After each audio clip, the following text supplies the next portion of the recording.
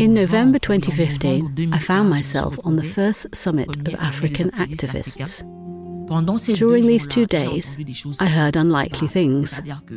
That is, in my reality, it was just impossible. How can a person of less than 30 years old dare to say negative things about their president? That means that it doesn't only exist in films, not only in newspapers. There are people here who do that. People from Congo, people from Nigeria. So it was possible. And the night of the last day, I think it was the 28th of November 2015, when I went home, I thought it's just not possible that I'm sat here doing nothing. And the only thing that came to mind is, I have to write. I have to write about it. Or I have to create a blog.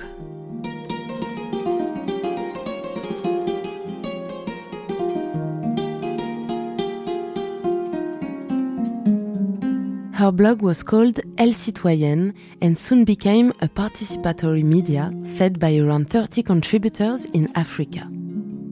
Anne-Marie Beffoun, the blog's founder, a young Cameroonian settled in Senegal since 2013, is not a journalist, and she insists on this last point.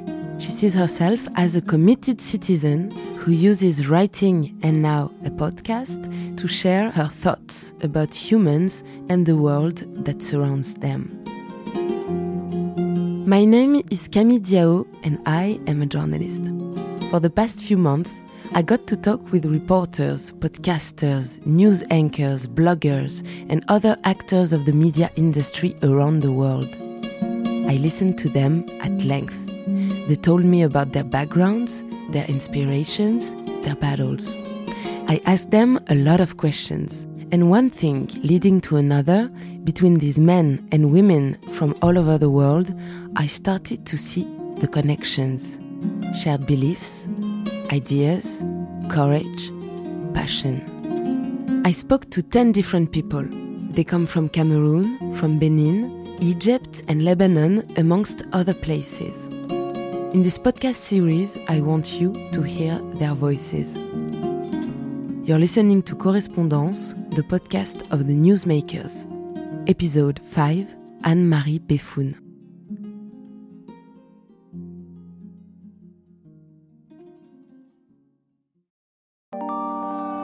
Well, over the past few days, we've been monitoring social media. الآن بالنسبة لي الديمقراطية. Он рассказывает один. Но мы видим, что высокая явка.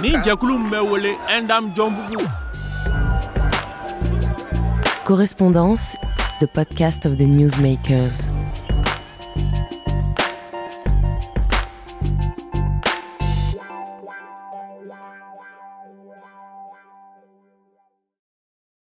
Anne-Marie Beffoun grew up in Cameroon in the 1990s.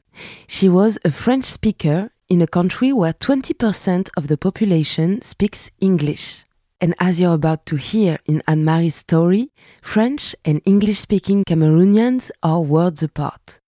Since the country's independence in 1960, the two English-speaking Western regions have been underrepresented and marginalized in national politics. A historic tension which has been culminating since 2017 in an ongoing separatist conflict. A few years earlier, Anne-Marie Beffoun had left Cameroon for Senegal. She was living in Dakar when she started her blog, Elle Citoyenne. When I listened to Anne-Marie, I couldn't help thinking about Ifemelu, the main character in Americana, the bestseller by famous Nigerian author Chimamanda Ngozi Adichie. Both of them have a sharp intelligence, good observation skills, as well as ideas that they share on their blogs, writing anonymously and arousing a lot of curiosity from the readers. But let's start with the beginning, when and where Anne-Marie Beffoun's story began. I would say that I had a very normal childhood. I grew up in the town of Douala, in an average-sized family. I remember we were very afraid of men in uniforms, basically anyone who was a policeman or from the military. When I crossed them on my path, I made sure not to be on the same pavement as them. And I realized my trauma when I was in Berlin. We were on the pavement and we wanted to cross the road, so we had to wait for the red light to cross. And in front of us, there was a policeman. And I said to myself, if he's standing over there waiting, it means that maybe he's waiting for me to arrest me. That's how we thought when we're from Cameroon and when we see a policeman. In reality, the policeman in Berlin just wanted to cross the road too. There is no logic in it, but that's how we live. We live with this psychosis and we take it wherever we go.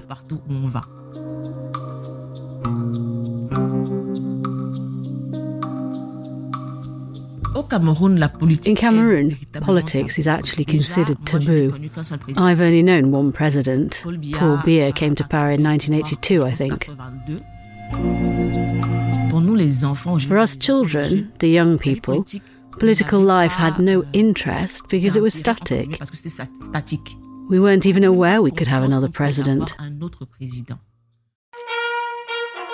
C'est un score sans appel et sans surprise non plus. Avec 71,28%, le président sortant Paul Biya se lance dans son 7e mandat présidentiel à 85 ans. The political context was virtually non-existent until 2006, I think, when we had the hunger riots. Au Cameroun, les émeutes de la faim paralysent le pouvoir qui appelle l'armée au secours. Une quarantaine de morts, bilan officiel. And the response of public authorities was very violent. They were shooting at people. They confined us to our homes. Parents said to us, don't go out, don't get involved in it. In the end, however, it was for the common good. But we were in an atmosphere where we had to protect our own. That is, the politician, the public authority, is evil, so I can only protect my children and ask them not to be interested in all this. We have been formatted so that we never question anything. That is, you can question, but be in your room, in your head. It wasn't a discussion that we could have openly.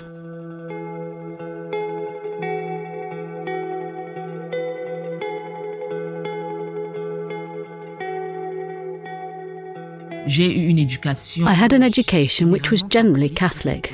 I went to Catholic schools.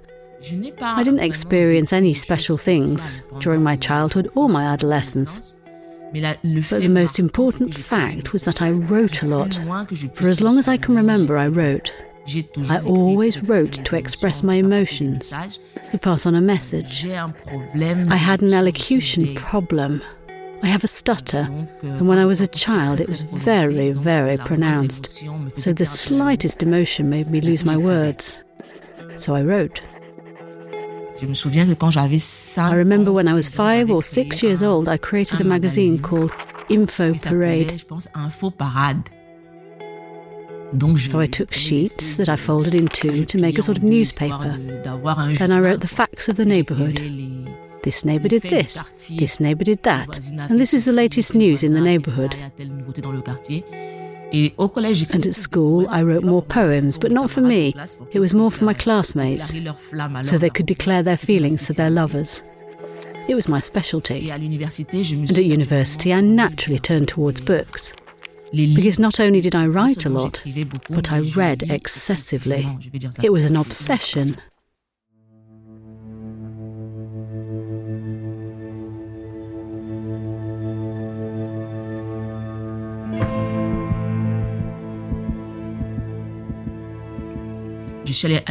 I went to university in the zone that we call Anglophone of the country, in the town of Buea.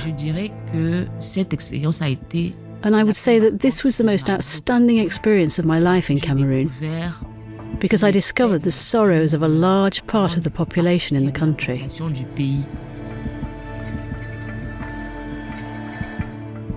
The Anglophone university which I attended was very politicised because they wanted to get out of their community of what they called neo-colonialism. What struck me the most in university was realising that I was a francophone. I wasn't really aware that I belonged to this community. Cette communauté-là. Et quand on arrivait à l'université, and when we arrived to university, I was made to understand that, because Anglophones were taking revenge on us. Je vais dire, se vengeaient sur nous. Je ne comprenais pas. I really didn't understand, and I wondered if they weren't overdoing it a little bit anyway. S'ils n'abusaient pas un peu quand même. Mais je dois avouer que je n'ai But I must confess that I only realized the merits of their claims through two English-speaking friends. Deux amis anglophones. We had discussions sometimes about literature, and these discussions allowed us to tell the story from the Anglophone side. Du côté anglophone.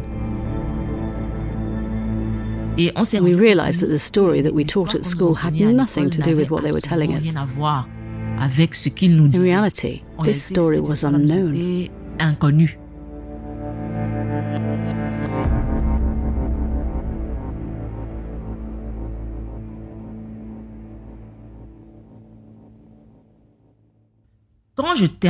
When I finished university, I got a master's in translation, so I went to Senegal, where I began to work as a translator. I worked freelance.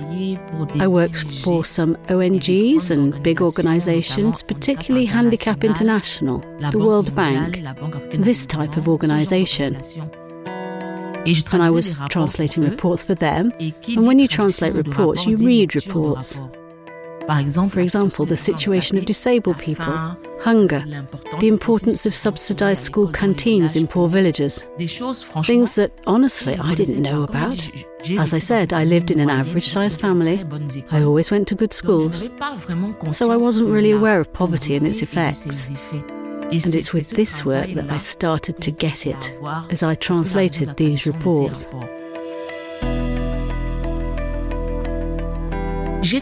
I translated these reports for 2 years, from 2013 to 2015. And as I said to myself that I wasn't on the right side, because I said, in reality, I'm only repeating to people what they already know, but in a different language. What would happen if I had the possibility to say these things to people, like me, who had no conscience of their existence?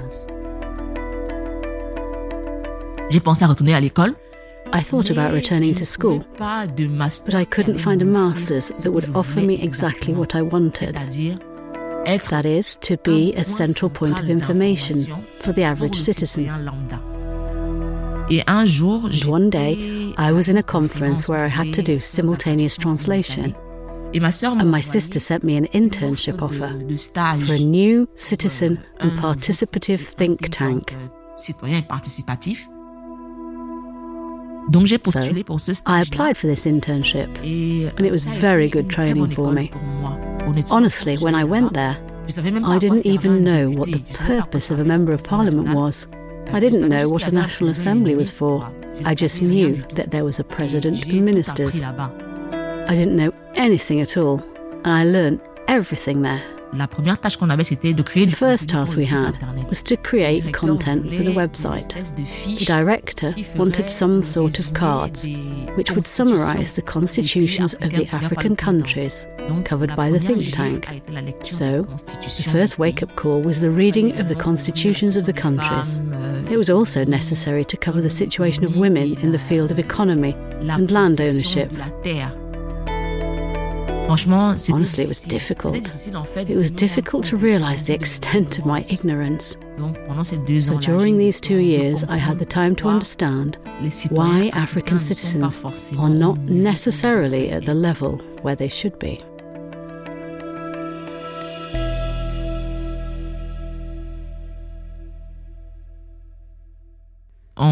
In November 2015, I found myself on the first summit of African activists. During these 2 days, I heard unlikely things. That is, in my reality, it was just impossible. How can a person of less than 30 years old dare to say negative things about their president? That means that it doesn't only exist in films, not only in newspapers. There are people here who do that. people from Congo, people from Nigeria. So it was possible. And the night of the last day, I think it was the 28th of November, 2015, when I went home, I thought it's just not possible that I'm sat here doing nothing. What is preventing me from provoking a reflection around these questions? And the only thing that came to mind is, I have to write. I have to write about it. During the summit, there were bloggers who were telling their story and their actions through their blog. I said, here's what I have to do. I have to create a blog.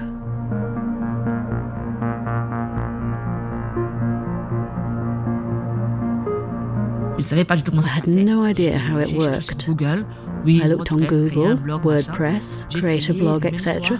I created the same night Elle Citoyenne, and then 2 weeks after, I bought the domain name, and the site became ellecitoyenne.com.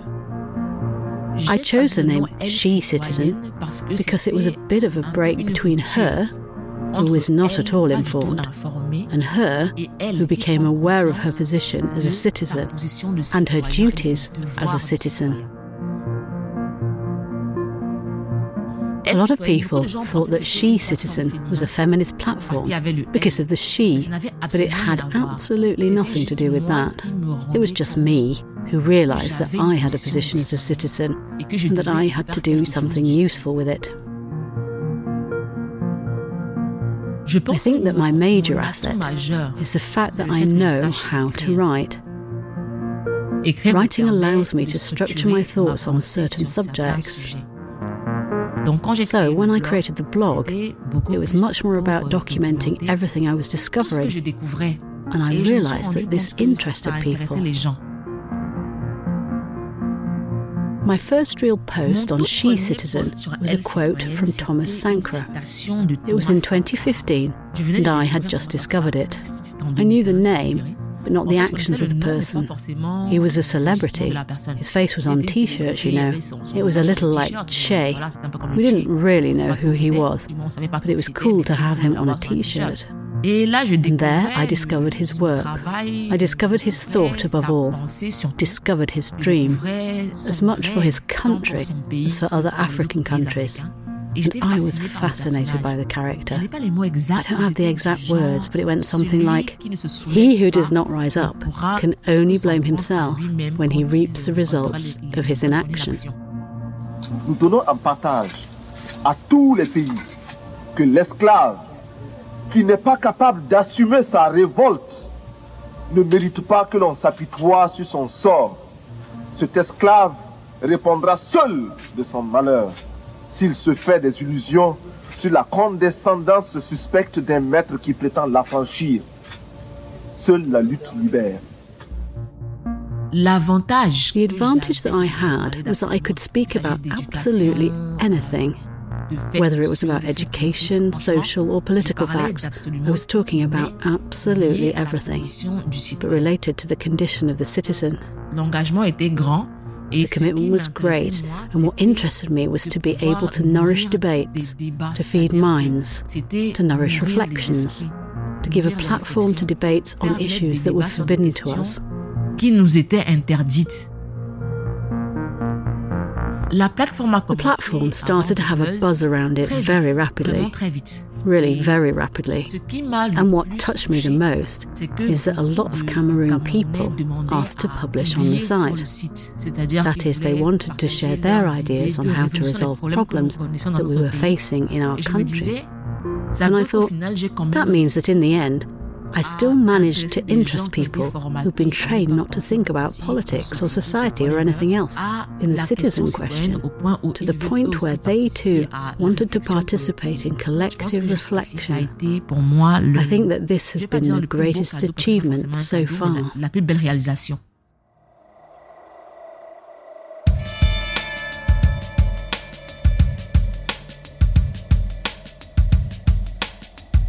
J'ai cessé d'écrire sur le blog en 2018. I stopped writing on the blog in 2018 because I was no longer satisfied. I found my work limiting. Sometimes I felt like I had gone too fast. I didn't do the educational work, which had to be done at the outset, so that the platform would really be understood by as many people as possible.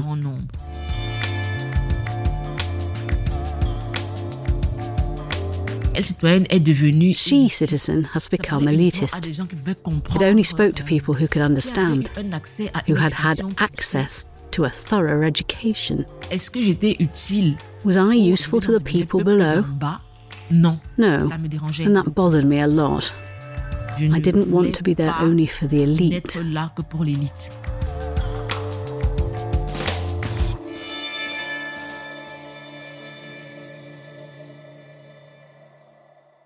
Then, in 2018, I decided to put She Citizen to bed. I didn't really know what I was going to do. I knew that I wasn't going to stop sharing my reflections. I wanted to focus on people who don't have the opportunity to understand a certain type of debate because they don't think critically enough. Ça, c'était clair, mais je ne savais pas comment le faire. Déjà, je sortais d'un burn-out. Already, I was coming out of a burnout because it was not easy to manage She Citizen. I had to resign to look after the platform, and it was a lot of work. I said to myself that I must not repeat the same thing with digressions. So I'm going to create this blog. I'm going to do no communication around it. The idea is not to impose on people what I offer, but to let them come to the platform if it speaks to them.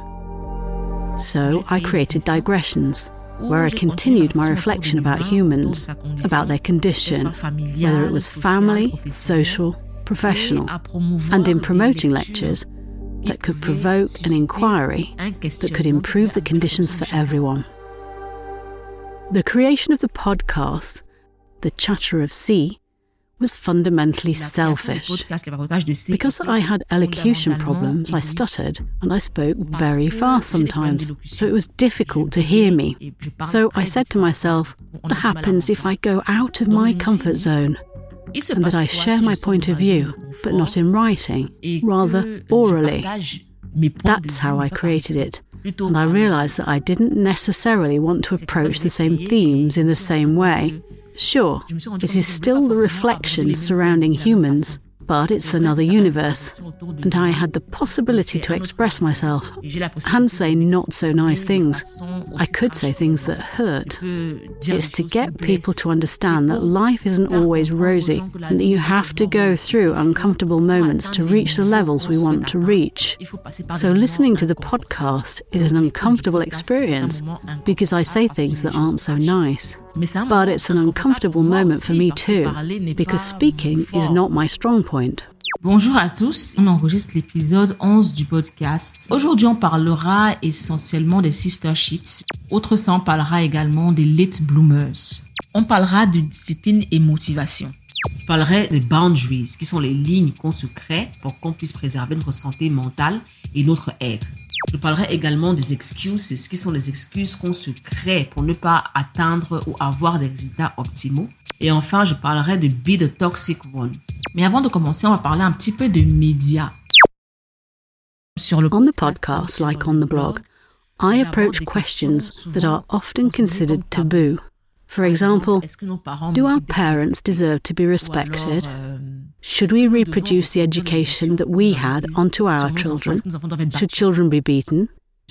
What I do generally is I share my personal experience around which I ask questions. And these are questions which provoke a lot of people to share because they recognize themselves in what I talk about. So that allows me to reach my objective. The objective that I had with She Citizen, community thinking. That's why I say often that there is no difference between digressions and She Citizen in terms of their ultimate objectives.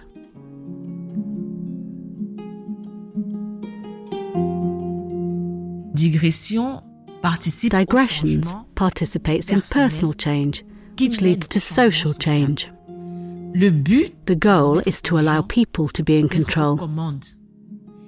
And I think that if we are in control of one's life, of one's decisions for oneself, we are more open to decide for the community. We are more open to political debate. We have more possibilities and facilities to propose actions for the other, as much for oneself as for the other.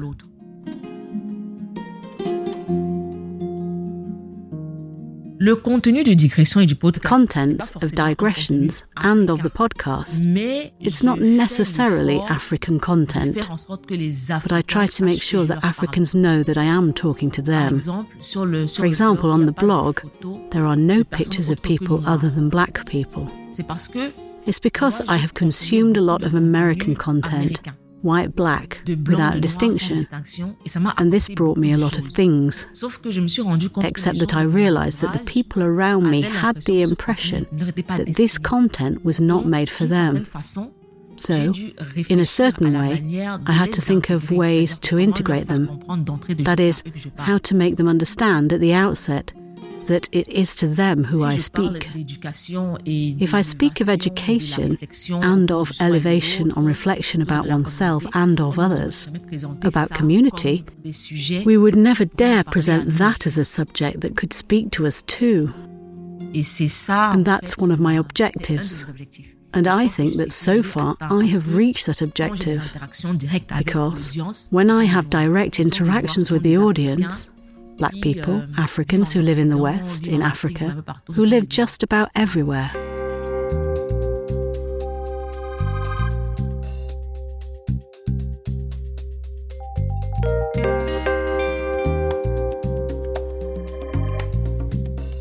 I cannot get rid of my love for the governance, the management of political affairs.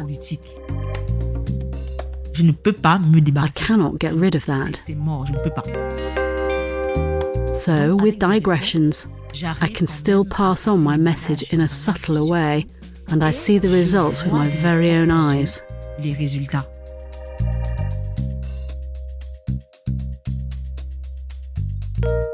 The biggest thing that I have in store for 2021 is my reading list. Honestly, there are so many things I don't know, so many things I want to know and share. I know I will want to share them once I know them. So honestly, I don't have any grand plans. My objective stays the same.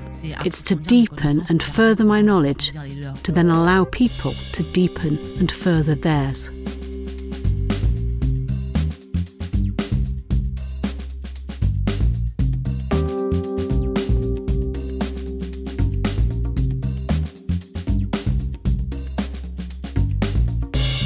A shy translator turned into a blogger, podcaster, activist. First, Anne-Marie Beffoun went through an awakening, then she gave free rein to her curiosity, and now she wants to share what she's learned with those who read and listen to her.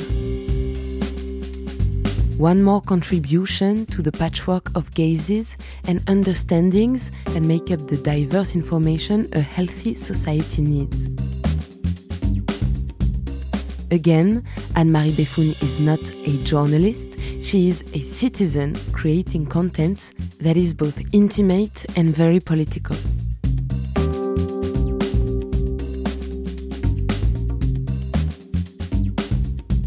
Correspondance is a podcast series brought to you by CFI, the French Media Development Agency. In the next episode, Shaima Adel, a female war correspondent from Egypt who started on the field when she was barely legal. See you then.